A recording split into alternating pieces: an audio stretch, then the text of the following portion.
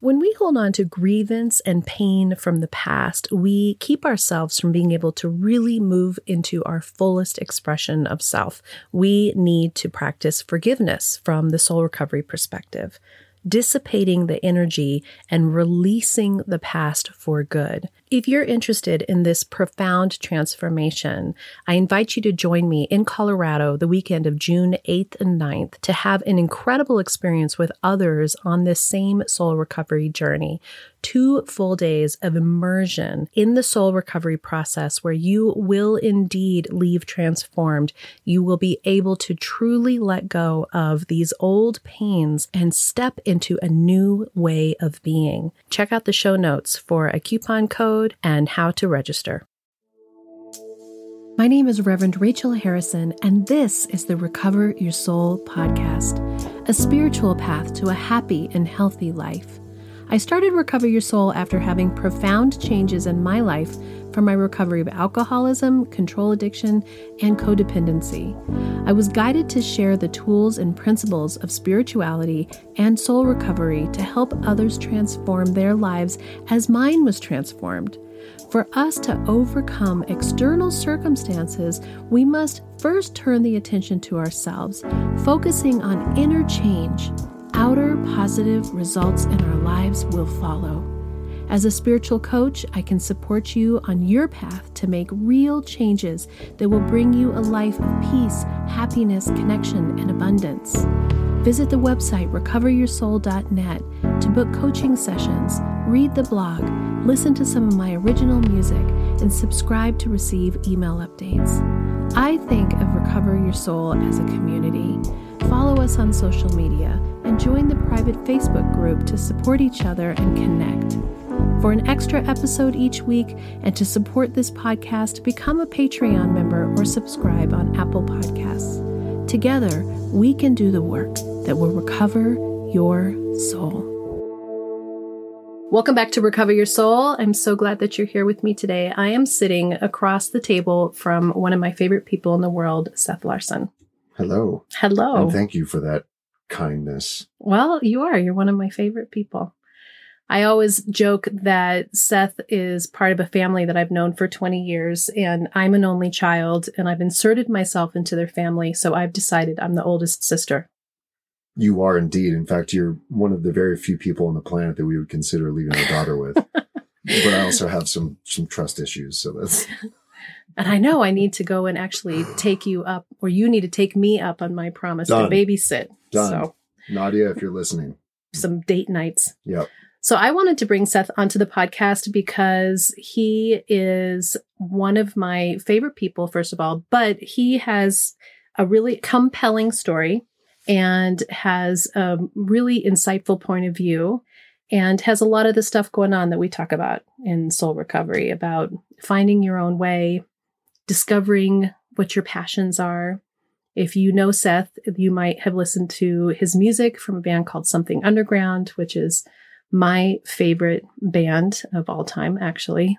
I always say it's the soundtrack of my life is their music. And if you have gone to my website and listened to the song Love Each Other, you are listening to Seth, who so graciously joined me and played guitar and did vocals with me on that track. So you can go listen to that. Please do. Yeah, it was good. Seth, give me a little bit about... You always kind of want to know who somebody is and where they came from. Give me a little quick synopsis of your getting here today.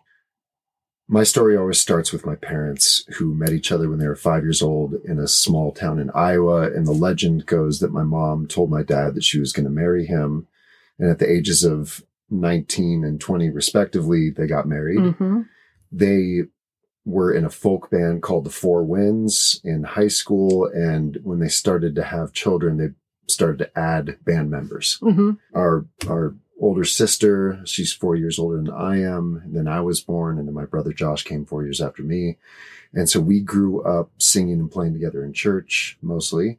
And also grew up moving around a bit as our dad worked for one of the major corporations. And as he moved up the corporate ladder, we moved. So from small town Wisconsin to Southern California to suburban Minnesota to Holland, back to Minnesota. And then I ended up in Texas before I came to Colorado 24 years ago. And when I came to Colorado, my brother Josh had just moved here to go to college at CU. Right. And I was transferred up here with a marketing job right around the same time.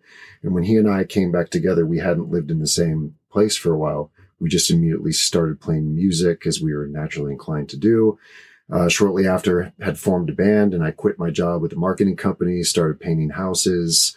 And, short 2 decades later, here we are. And, we've done some pretty neat things in the meantime. Yes, including 20 years of music. I just went to your, it was the 20th anniversary, but COVID put it back a little bit. 22nd anniversary concert of Something Underground that was amazing. And you and your brother worked together at the company that your dad had bought when he moved here to Colorado over 20 years ago. That's right. So we help run a small manufacturing company in Arvada and have learned much about life and business through that experience. We've been there for about 13 years. Wow. Yeah. And you're a new dad. New dad, 18 months old, daughter, and it is likely my most favorite human experience thus far. Which is amazing. It's pretty neat. It's pretty neat. She's pretty neat. I love watching you with her and how much you love her. Man. Yeah, it's fierce. That feeling is something pretty big. We were just talking about that in the lead up, about how you don't understand until that baby comes out, and the fierceness and the protection that evolves around you to create your family's protection. Yeah. And there was also a sense of my role and my acceptance of my role and sort of where I stood in the hierarchy of our home. And so I see it as it's my duty to provide for and support my wife in her raising and support and teaching of our child. And so I take on this like secondary role to some degree, so that the primary role of taking care of our child can be fully taken on and played out. And I'm maybe slightly less selfish, maybe. I would say anybody who's a parent and takes it on as seriously as you two are less selfish than before you had your children. Time will tell, and I'm sure Hazel will have some thoughts about that when she gets old enough. This podcast is about finding yourself, being true to yourself, letting go of control of the outside world as much as we can. Tell me a little bit about your journey. Your family is this incredibly loving family, but there's a level of enmeshment. And as most of us have in our families, and trying to fit in and please, that it wasn't always easy for you, being the middle child, first of all, and the moving around was hard. And there was some hard times in growing up for you and feeling like you fit in and finding your way. At this point, I see all those difficulties as my greatest teachers, my greatest opportunities to learn. When you're in it at 12 years old, moving from Southern California to a small town in Minnesota, it was pretty big culture shock. I was pretty fearful of going to school for about 3 years, which has formed my opinion of public schools and schooling in general. But all of that, I wouldn't change it at all. What I try to do now is think about what tools, if I could go back and give myself certain tools to help work through those circumstances for the best outcome, what would I have given myself? Is I use that to try to form what I want to pass off to Hazel. Like what things does she need to go through that I experience? And what are things that she could bypass if given sort of the right set of tools to work with from the front end? So I'm very interested in how to take what I've learned now in my 46 years and distill it down into really useful bits for my daughter, first and foremost, but ultimately anybody who might get some help through those experiences. I love that you are in a place in your life where they don't feel like burdens anymore. Like it's a pain body that you're dragging around. That's one of the big soul recovery tips, which is you can either see it as a lesson and you can grow from it and you can learn what you were supposed to learn from it, or you can let it be something that is like heavy bags of rocks that you're going to drag with you. I have no anger left over from childhood experiences. I have nothing but gratitude for it. And so that means like all of the madness and beauty that I got from my family experience and like all the madness and beauty from who my parents are and were and sort of to know where they came from and how that was passed on to me. And then now it's up to me to take the useful parts of what they taught me and to carry those through and to take the things that are of less use and maybe even the opposite and to let those things go. And I look at that as sort of our current duty for everything that's been passed on through the generations. So as not to throw out everything that was passed on because there's so much useful information, so many useful ways of being that we have been the recipients of through all their hard work and experiences. I mean, we wouldn't be here. We wouldn't exist if they hadn't have figured it out to some degree. Right. And then those certain things that we've realized don't fit us or are not useful or even destructive, then it's up to us to put an end to those things. And, the things that I like to think that I've been taught that I carry through is just kindness. My parents, know my parents, they're very kind. Kindest. Right. And so that was like, that's so deeply rooted in me that I've actually had to fight against it a little bit to like, to be more clear in my voice and to be like less worried about what someone's response to my thoughts are. It's like I've had to actually counteract that like, kindness to the point of like not speaking your truth. Which is huge because I think that one of the things about being in integrity doesn't mean that you're a doormat. It doesn't mean that you don't have a voice. It doesn't mean that you don't have an opinion. And I was thinking earlier about when I was at your house one day and you were talking about your superpower. Tell them what's your superpower. Part of it is what I call adult onset Asperger's, which is like the ability to sort of hear things without having an emotional response and then being able to say things that I know might land difficultly, if that's a word, with people. And to do it as gracefully as possible, to know my audience, to attempt to deliver the message in a way that is the most useful to them, but to not hold back for fear of hurting someone's feelings. Right. There's that being so kind that you're so afraid of hurting someone's feelings that you don't actually share important information. Right. And yet making sure that what you're sharing is done in a way, is this necessary? Is this kind?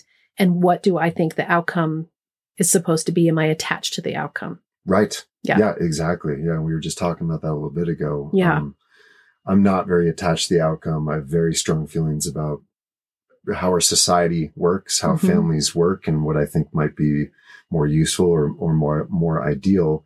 But I have zero expectations that anyone's going to hear anything I say or see anything that I do and change their lives based on that. If it helps, great. Right. But I can't be attached to what the outcome may or may not be.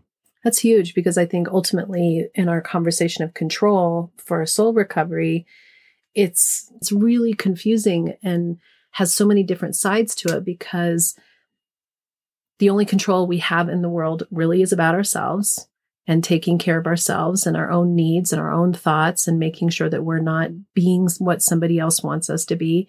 And yet you don't want to lose yourself and who you are in being too aggressive to other people.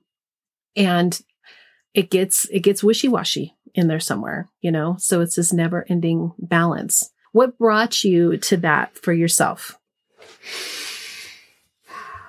When I was 12, we found out that we were going to move from California to Minnesota. And I took that opportunity to start to fail all my school courses. And I was a really good student from the beginning. And my teacher in 6th grade was my favorite teacher. She was so good. She didn't take any shit either. So I think that's one of the reasons why I liked her, you know. So found out we were moving in like February or March, something like that. And I basically called it in. I'm like, all right, I'm not going to do any more work.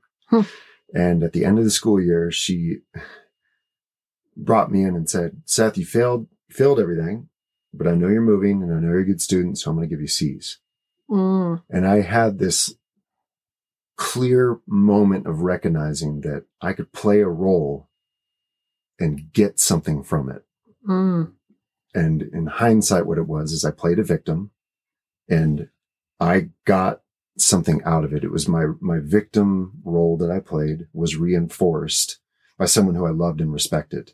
And this is not blame. It's not judgment. I understand where it's coming from. And ultimately it was a great experience for me because for the next 10 or 12 years, I played that role more often than not. I played the role of the victim off and on of, antidepressants, you know, clinically diagnosed as depressed, was told by several doctors, I will always be on antidepressants or some kind of drugs. And I sort of played that out for the next decade until I entered into a relationship. And then all of a sudden I was very happy and very much in love. And she just said to me one day, like, you don't need to take those. And I believed her.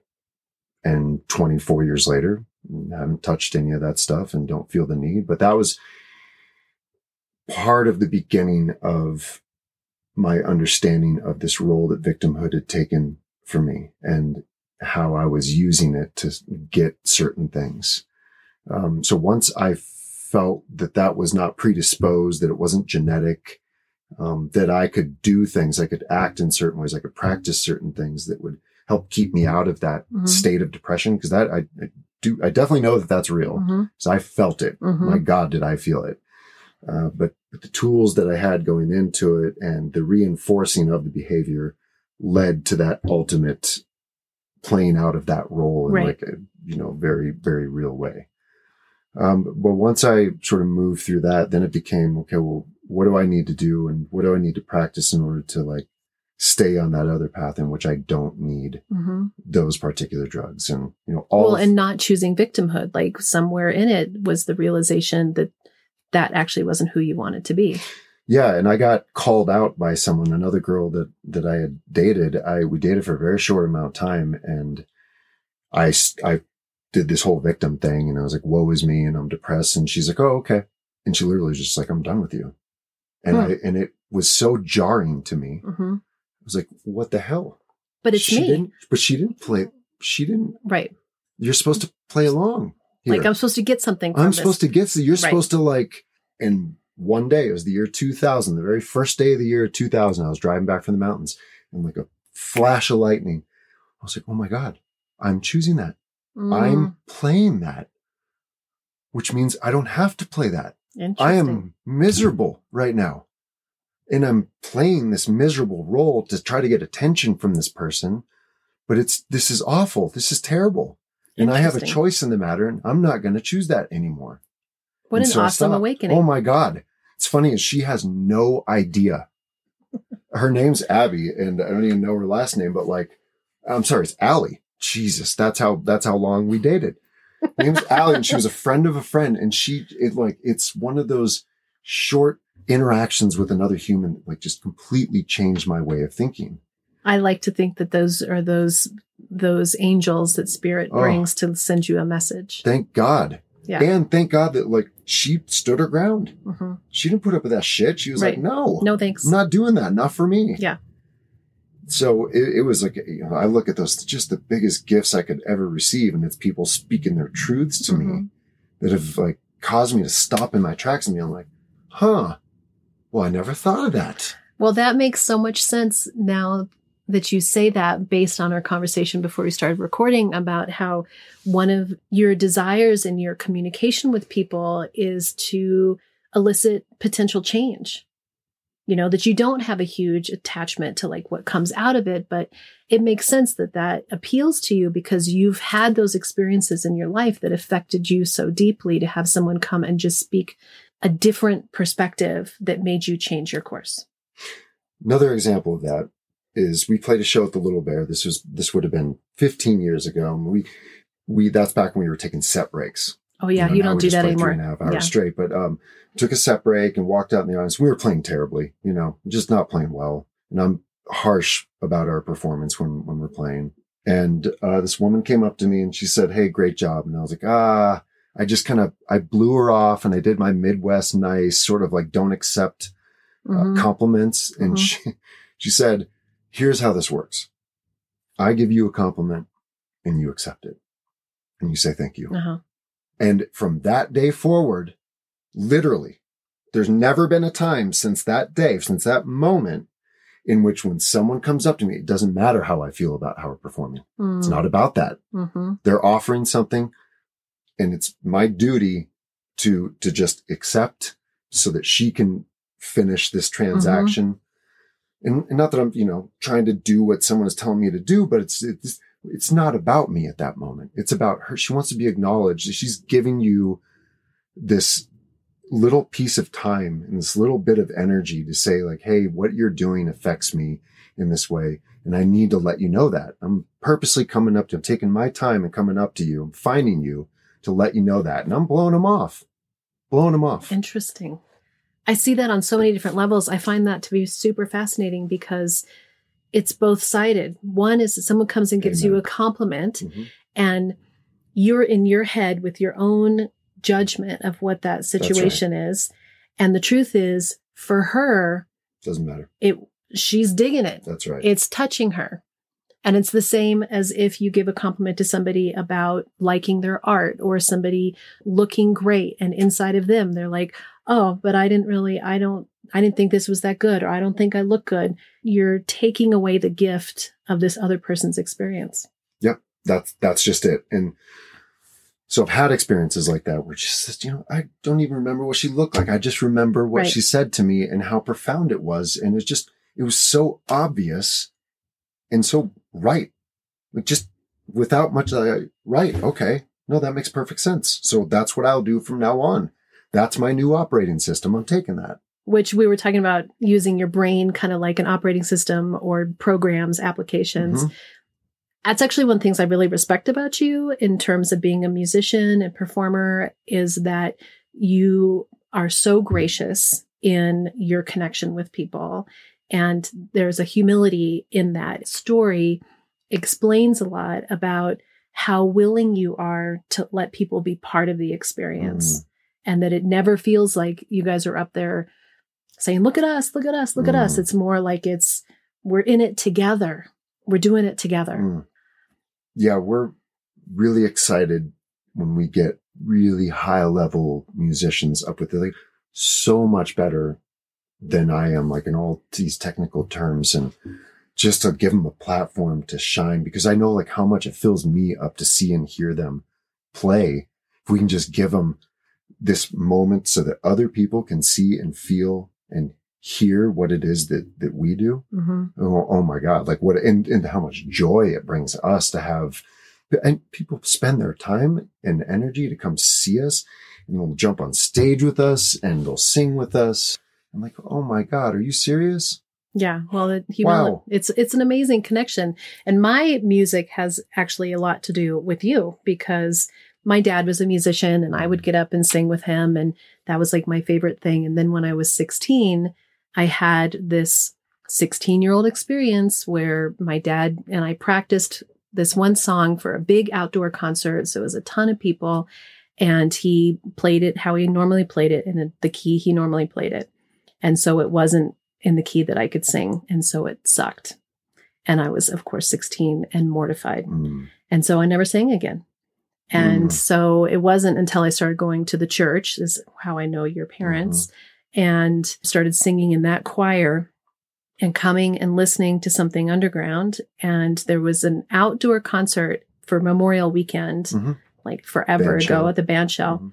And I whispered to one of the women at church that my dream in my life would be to sing with Something Underground. And she, after the show, came up to you and said, "Rachel wants to sing with you guys someday." And I remember at that time, I was terrified that they had embarrassed that she had, said such a thing. And then out of the graciousness of time, eventually I asked if I could sing something with you when there was something at church. So it was an easy, okay audience to practice. And I had my little piece of paper and my shaking hands, my terrified self. And over the years, then I got into a band with your parents and started writing music. And you've invited me up to sing with you for, many times. And then to play a song with me on my record. And it just, you've done that thing that you aspire to, which is to allow for people to be themselves and to share and to learn and to grow. And I know that I'm not the only one who's benefited from that. Well, you did all the hard work. I mean, you did all the training and the practicing, and you showed up like you've been pro for years. I mean, you're a total natural at this stuff, and you know that. And thank God you do, because it's important for people that have the capacity and ability with the human language, and then add music to that, to use it responsibly to help our brothers and sisters whenever we can. You have all of that. And so thank God you're using it right now. And I'm sure people listening right now feel the same way. Thank you. One of the things that I talk about a lot in soul recovery is that we're each given these gifts, unique gifts. One of your gifts is music and writing songs and singing. Your voice is incredible, but people don't believe their gifts. They're given to them and then they question them.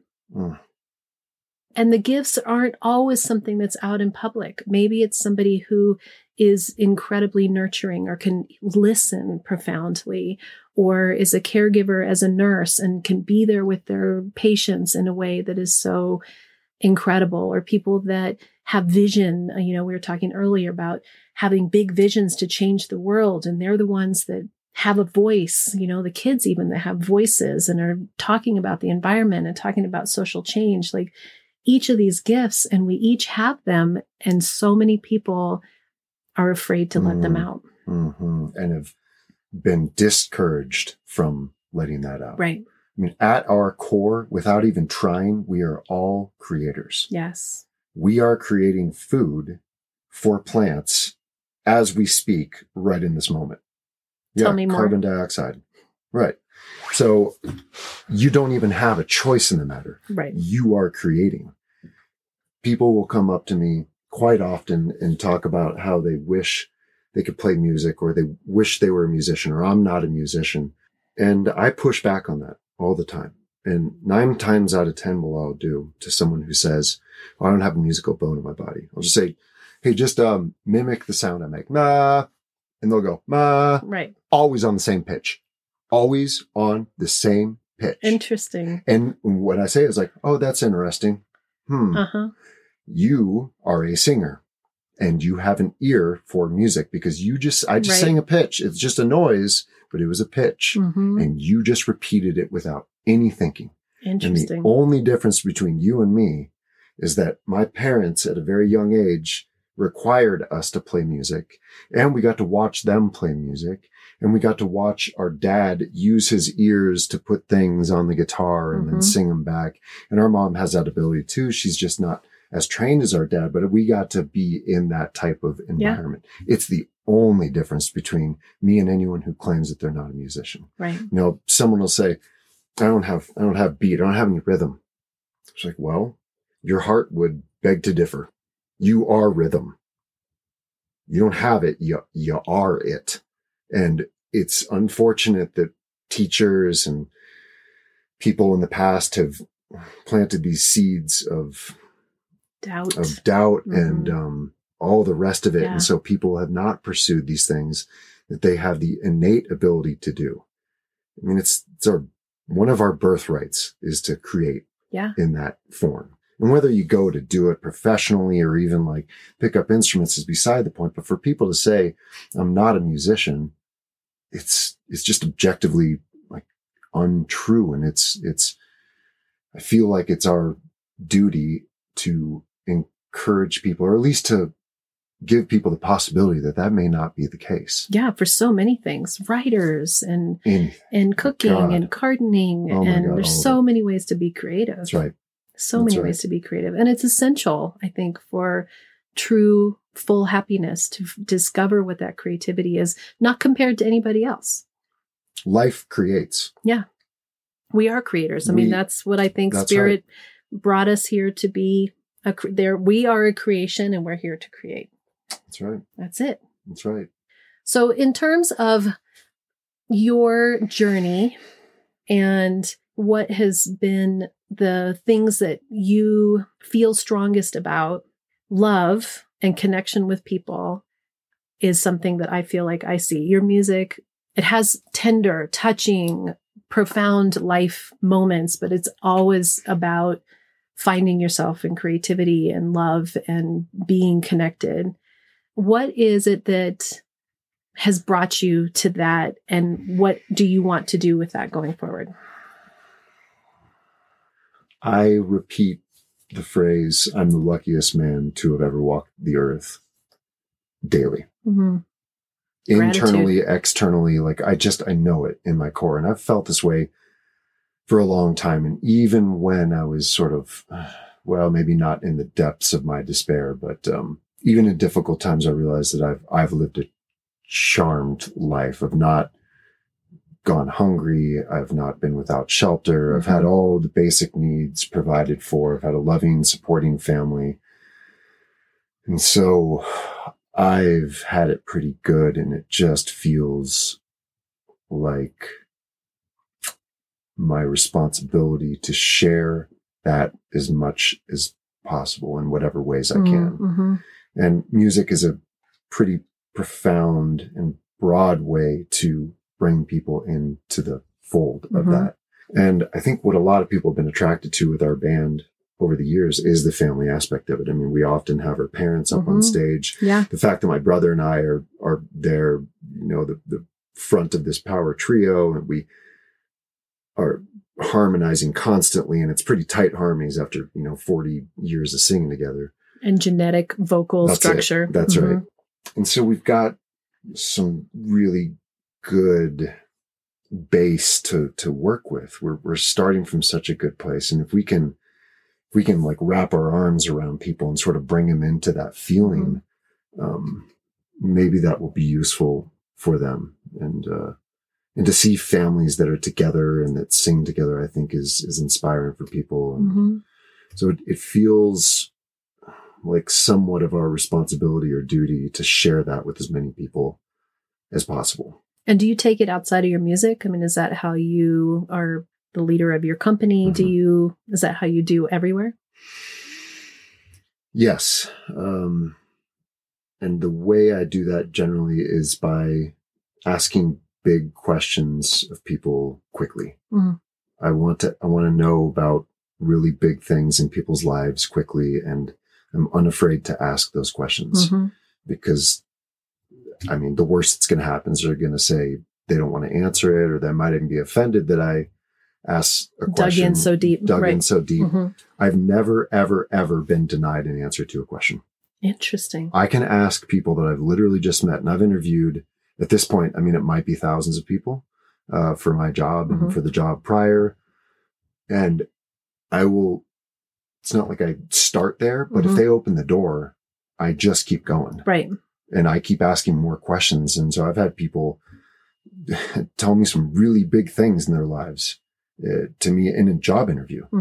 People crying, people like it's telling me that they've never talked about this with anybody. Wow. And these are complete strangers. And it just seems like a natural thing to do is to get to know people on that level quickly. And as I get older, it's like the more I just want to, not bullshit. Like I don't care about the weather. I don't care about the Broncos. I want to know, what are you afraid of dying like I am? What kind of human being are you? What the hell happens when we die? Like what's going on? Like what the hell is this? That's the shit I want to know. Like I want to know like what's difficult for you? Like what brings you joy? What brings you a sense of purpose? And so that's what I'm interested in. That's what I want to know about people. And turns out when you ask people about that shit, they get lit up. They get excited and they're like, wow, most people haven't heard themselves say these things out loud. Yeah, we're not as a society allowed to do that. I mean, I'm the same way. I want to really know who you are. Right. I want to really know what's going on inside of you. When I ask you, how are you? I don't actually just want you to say I'm fine. I want to know how you are. That's right. That's right. And one of the ways that I do that is by sharing big stuff about myself quickly and with no shame. And that's the other thing that's changed here in the last decade is I do not have shame for my past actions, nor do I have shame for any of the things I didn't choose. The way I look, the family I was born into, the time and place. I don't have any shame for that. Nor do I have pride. And that's important, that I don't need to be proud nor ashamed of any of these things I didn't have control over. Right. And these things that I've done in my past, shame is useful for like a split second, just to get like some sort of calibration of where you are. It's like, ooh, that probably is not good. That's probably not useful because and then don't hang on to it because then you're just going down the road. Yeah. What are you doing with that? And it gets toxic and it grows. And that's what I did for decades. I really held on to that shame and guilt for things I did and didn't do. So I share my stories of kind of like the heavy shit I've done or the big experiences or the stories that don't make me look all that good to give people the space to share their own stuff because I want them to know, like, I'm not going to judge them. I can just sit here and just listen to your story and like, dude, it's all good, man. Literally all of us have done such messed up shit that like, who the hell are we to judge one another? I love that. I feel like that's why people resonate with Recover Your Soul is I'm pouring myself out there because we're all in it. I have nothing to hide. Because I want people to feel comfortable with everything that is inside of their hearts. Because the more we can let go of the shame, the more we can let go of the suffering from it and see it as lessons to observe it and touch it and taste it. And if it's a black beetle, as I say, these like dark black beetles that are in us that are eating us alive, get that shit out. No doubt. Get it out and love yourself for just who you are. We are all special. But no one is more special than anybody else.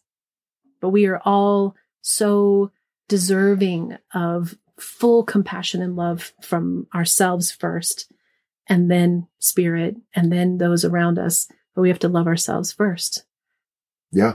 For it to happen. Yep, that's right. Yeah. What a fun conversation. I knew this would be amazing. My wife was asking what we were going to talk about, and I said I didn't know. I'm like, but I want to say really crazy things.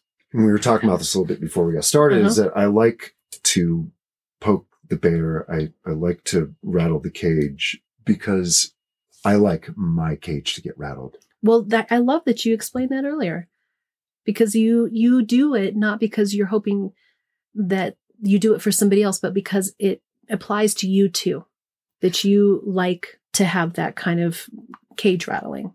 Yeah, because it helps improve, evolve, shift. It allows us an opportunity to take an idea that we use, which is never our own, by the way. Like none of the ideas that I have did I come up with. These are ideas that we were either born into and you didn't even know you had them until you're all of a sudden you get to observe at what you were given from birth, or they're ideas you picked up along the way that you're a little bit more intentional about. But all of those ideas, you can take them and use them for a while until they're no longer of use, or you find another idea that is more useful. Right. And so you can just set the old one down and then you pick up this new one and you move on. And that's your new operating system from there. Yeah. I think so often about how just not even that long ago, I'll have been thinking something and been really attached to it. And then something new will come and bump it out of the way. And that other idea that I was so attached to doesn't even exist anymore. And then I look back and I go, oh, I was really holding on strongly to that now is not even in anywhere around me.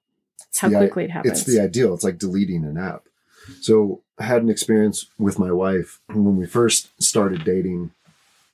I said something to her one day about I have issues with intimacy. I have some like kind of stuff from past relationships in my upbringing. And I just kind of want to warn you about it. And so she says to me, well, I hope you don't bring that into our relationship. I love that. And I just sat there for a second and I was like, well, I guess I won't. And it was, it's not that I didn't have thoughts that would come up during intimacy, but I realized I got to choose whether or not I let those things play out in my current relationship. And it was like, whether it was just, I realized that she wasn't going to put up with my shit, or she kind of gave me like the permission to just be like, hey, you don't need to bring that in here, do you? Right. Well, I guess I hadn't have thought about it that way, but now that I have, you're right. And so like you're describing, I took an old idea or operating system application and I literally deleted it. And I was like, oh shit, well, what else can I do that with? And it turns out you can do it with pretty much anything. Yes. Some easier than others. And I think you got to practice it, but it's a choice though. We forget we have this choice. I agree. We have this choice. My favorite saying that I came up with that I said all the time to the kids was, you get to choose your attitude, pick a good one. No doubt. You get to choose whether you're going to let the victimhood eat you alive or whether you're going to bring these old constructs into your new relationship. So having lived a life in which I felt like I didn't have a choice, in which I felt like I was predisposed to depression and cancer and heart, like all this stuff, I realized that I did have a choice eventually. But how do you have conversations with people, or do you have conversations with people, but how do you have conversations with people who don't believe they have a choice if you believe that they do? See, that's interesting because when people come to me for counseling, they're coming because they are interested in making a different choice. Okay. And so I think that there's an awareness that I've had in connecting with people now that I've been on this journey. And I feel like I've had a spiritual awakening and my mind is totally different than it ever was before, that I have a very strong awareness that some people are not interested in choosing differently. And so I can start to have a conversation with them just out in the world, not a client or a soul recovery listener, but let's just say you're talking to somebody. And I do the same thing as you, which is I usually jump in real deep and just expose myself. And you will run up against people who clearly aren't interested. And so I used to do a thing where I would try to show them something. Sure. And that's what I talk about a lot is it's like, that's manipulation, that's control. Okay.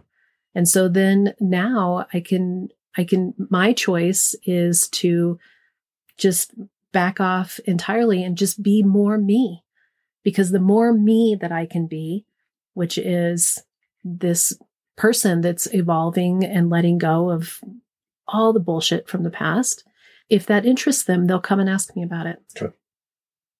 Yeah. Okay. That makes sense. So it's probably a useful place for the serenity prayer as well. I suppose, huh? Yes. Yeah. Yeah. I love that you talked. I've listened to your podcast of that one. I really love that one. I love that prayer. It's so good. And it's so good. And I really did, when I first started saying it, the things, give me the courage to change the things I can. I really thought that meant give me courage to change other people. Yep. And it took me a while to realize that actually was really about me. Yeah. Okay. Yeah.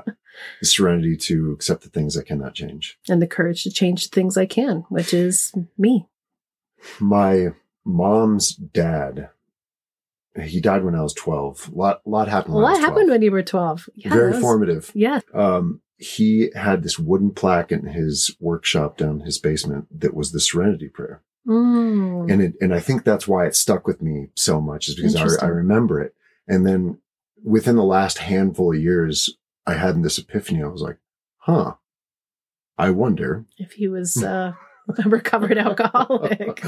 Right. Because I heard stories, there was like this story, and I never got the details of it, but it just came to me, and it doesn't really matter one way or the other if it was, but it also, I've recognized when I was a kid, I saw him as a saint, as a god, as like this, he was just like my favorite human, And as I got older, like I started to hear and understand him more in the human aspect. And it doesn't change the respect and the love I had for him, but it just helped me see that, that there's human in all of us. And we tend to do some cute human things. Yes. And I would say that if almost anybody really looks deeply, alcoholism or addiction or narcissism or dysfunction has been in every single family ever. For all of time. For all of time. Right. Yeah, I would agree. Yeah. Yeah. Yeah. So as we wrap up a little bit, I always like to ask, if you have your platform to share your life's wisdom that you wish you could share with the world, what would it be? What would the platform be, or what would the wisdom be? What would the wisdom be? This is the platform. This is the platform. Boy, that is what I'm working on every day as I try to distill down anything that's useful of my 46 years into what I can give my daughter.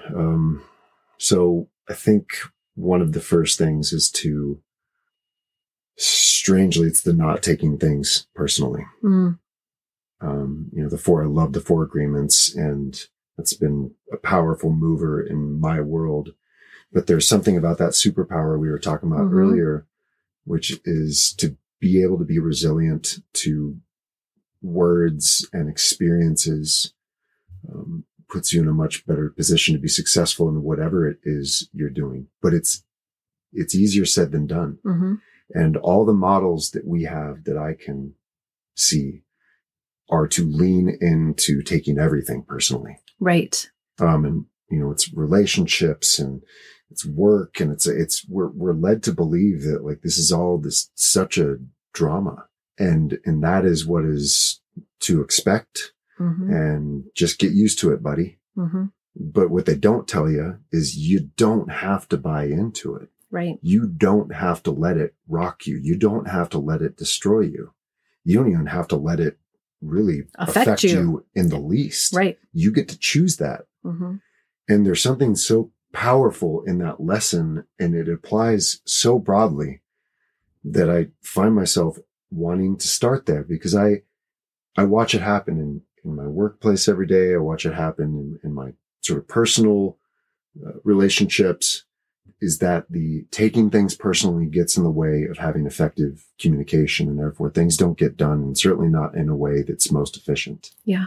And I've been practicing this type of relationship with my wife now for the last handful of years, and she was well suited to have this type of communication relationship for a couple reasons. One is because she's Danish, and they're kind of like, don't take no shit. And they say how it is, right? They just kind of like, they just say it, like. Well, you said in your marriage, you wanted her to call you out. That's right. And she does.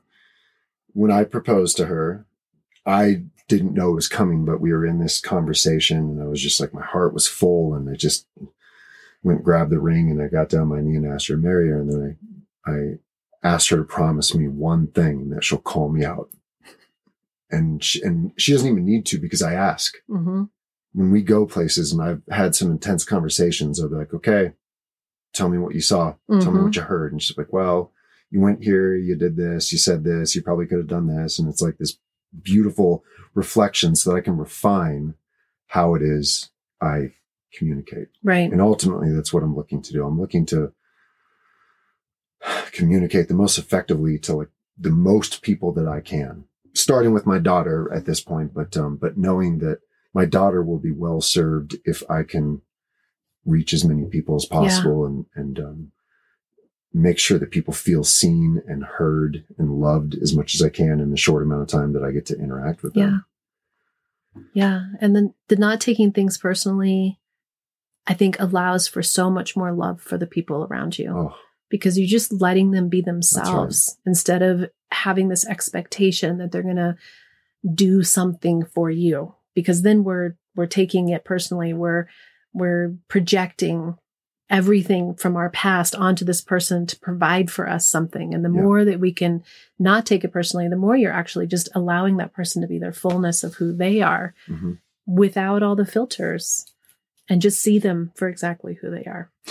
Yeah. And part of that superpower that I was talking about earlier is to be comfortable with being uncomfortable. I say that all the time. And it's not easy. It's not easy, but once you get there, there is no other way. You're like, okay, well, I might be getting into an uncomfortable situation, and I'm just going to be okay with that. And being comfortable with other people being uncomfortable is another one. Yeah. Because most of us are programmed to make sure people aren't hurting that are around us. And if we can have anything to do with it, well, we don't want to be a part of their suffering or their hurt. Fix it. Yeah. And in doing so, we leave out useful information and truths, helpful things for the sake of trying to be polite or nice or humble or whatever it is. Yeah. And so the ability to sit in uncomfortable spaces, say things that might be deemed as uncomfortable, that is useful. Yeah. And let somebody else have their experience. And sometimes their experience is not great, but you've got to let them do it because that's their learning. That's where the growth comes. That's where sometimes that wall that they hit is the wall that makes change.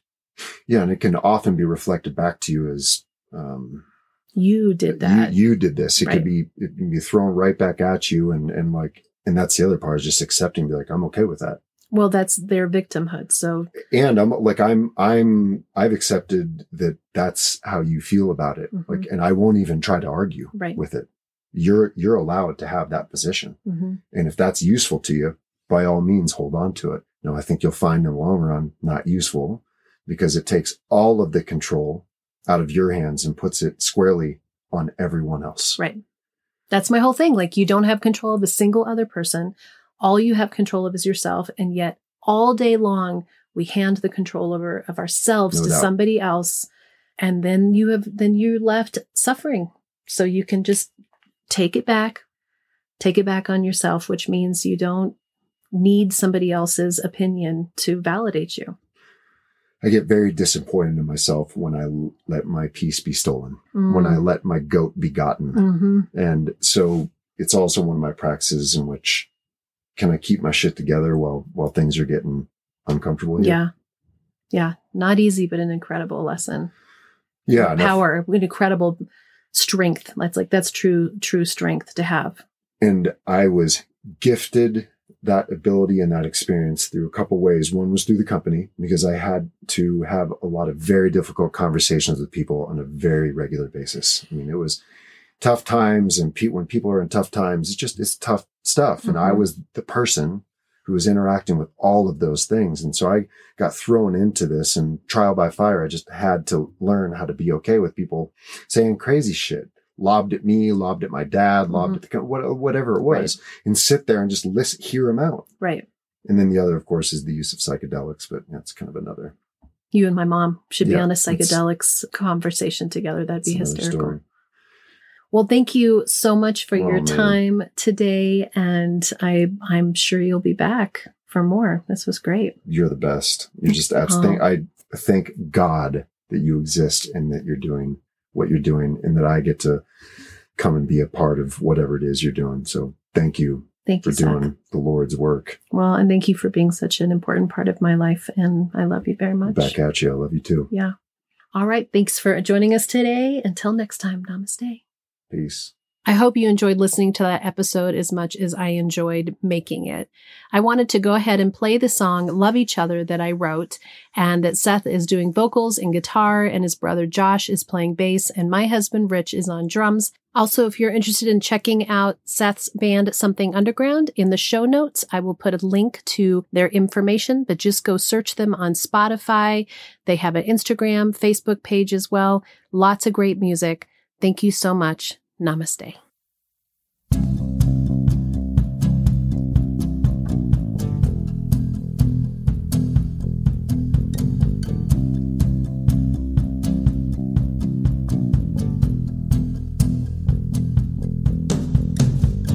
Lately I've been thinking, it keeps me up at night. How many times I tell you do things right. It can be too easy to think we know the better way. Did I stop and listen to what you had to say?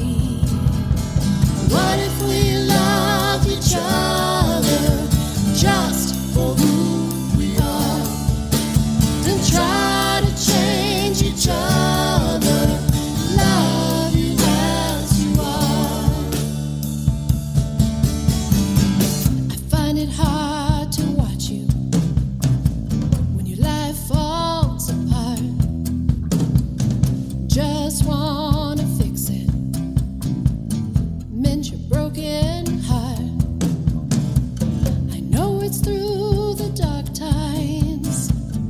you will find your light. So much time wasted proving who was right. What if we loved each other just for who we are? Didn't try to change each other, love you as you are.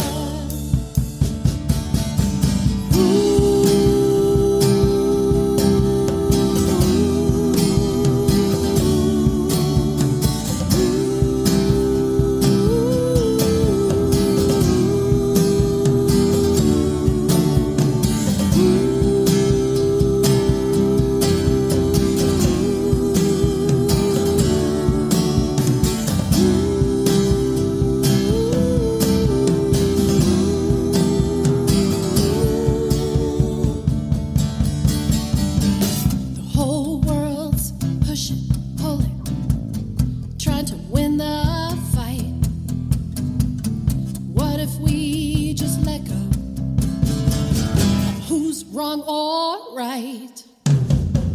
The healing comes when we see the love in you and me, standing up as ourselves, happy and free.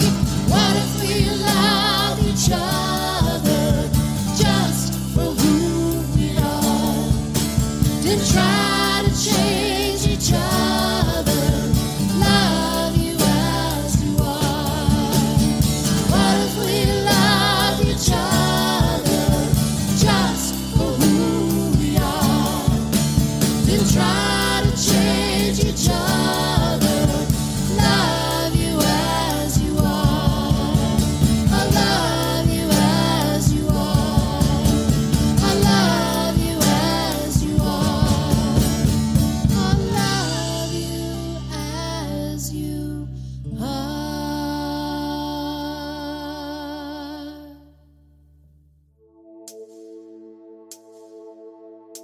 Are you wondering, how do I go deeper on my path to soul recovery? Or how do I support this great podcast? Well, here's how. Here's your call to action. If you're ready for real inner change and would like to work directly with me, visit the website and book a coaching session. I'm here to support you on your unique path. I'm here to help you let go of the past, to deepen your connection with your higher power, whatever that is for you, and to discover and then step forward into a happy and healthy life. You can also become part of our soul recovery community. One way is to join the support group. It's the first Monday of every month. It's by Zoom from 6 to 7 p.m. Mountain Time, and you can register on the website to get your Zoom link. Recover Your Souls on social media. Of course, there's Facebook, Instagram, TikTok, lots of ways to connect, and there's even a private Facebook group that will allow for more communication and conversation about soul recovery. There is also an extra bonus episode every Friday if you are an Apple Podcast subscriber or Patreon member. I'd also love all of the listeners to subscribe on the website so that I can keep you informed on what's going on with the podcast, the community, with me, and anything that's up and coming and new and great about soul recovery. Also, if you just take a little bit of time to give me 5 stars, a quick review, and to share the podcast with your friends and family, we're helping even more people to have soul recovery in their lives. If this podcast is providing you spiritual nourishment and inspiration, thank you for going to the website and pushing the donate button, whatever donation feels right to you. This means so much to me because I have this enormous mission of sharing soul recovery with the world. And your donations, your bookings, your subscriptions, your being part of this community is helping that to happen. Together, we can do the work that will recover your soul.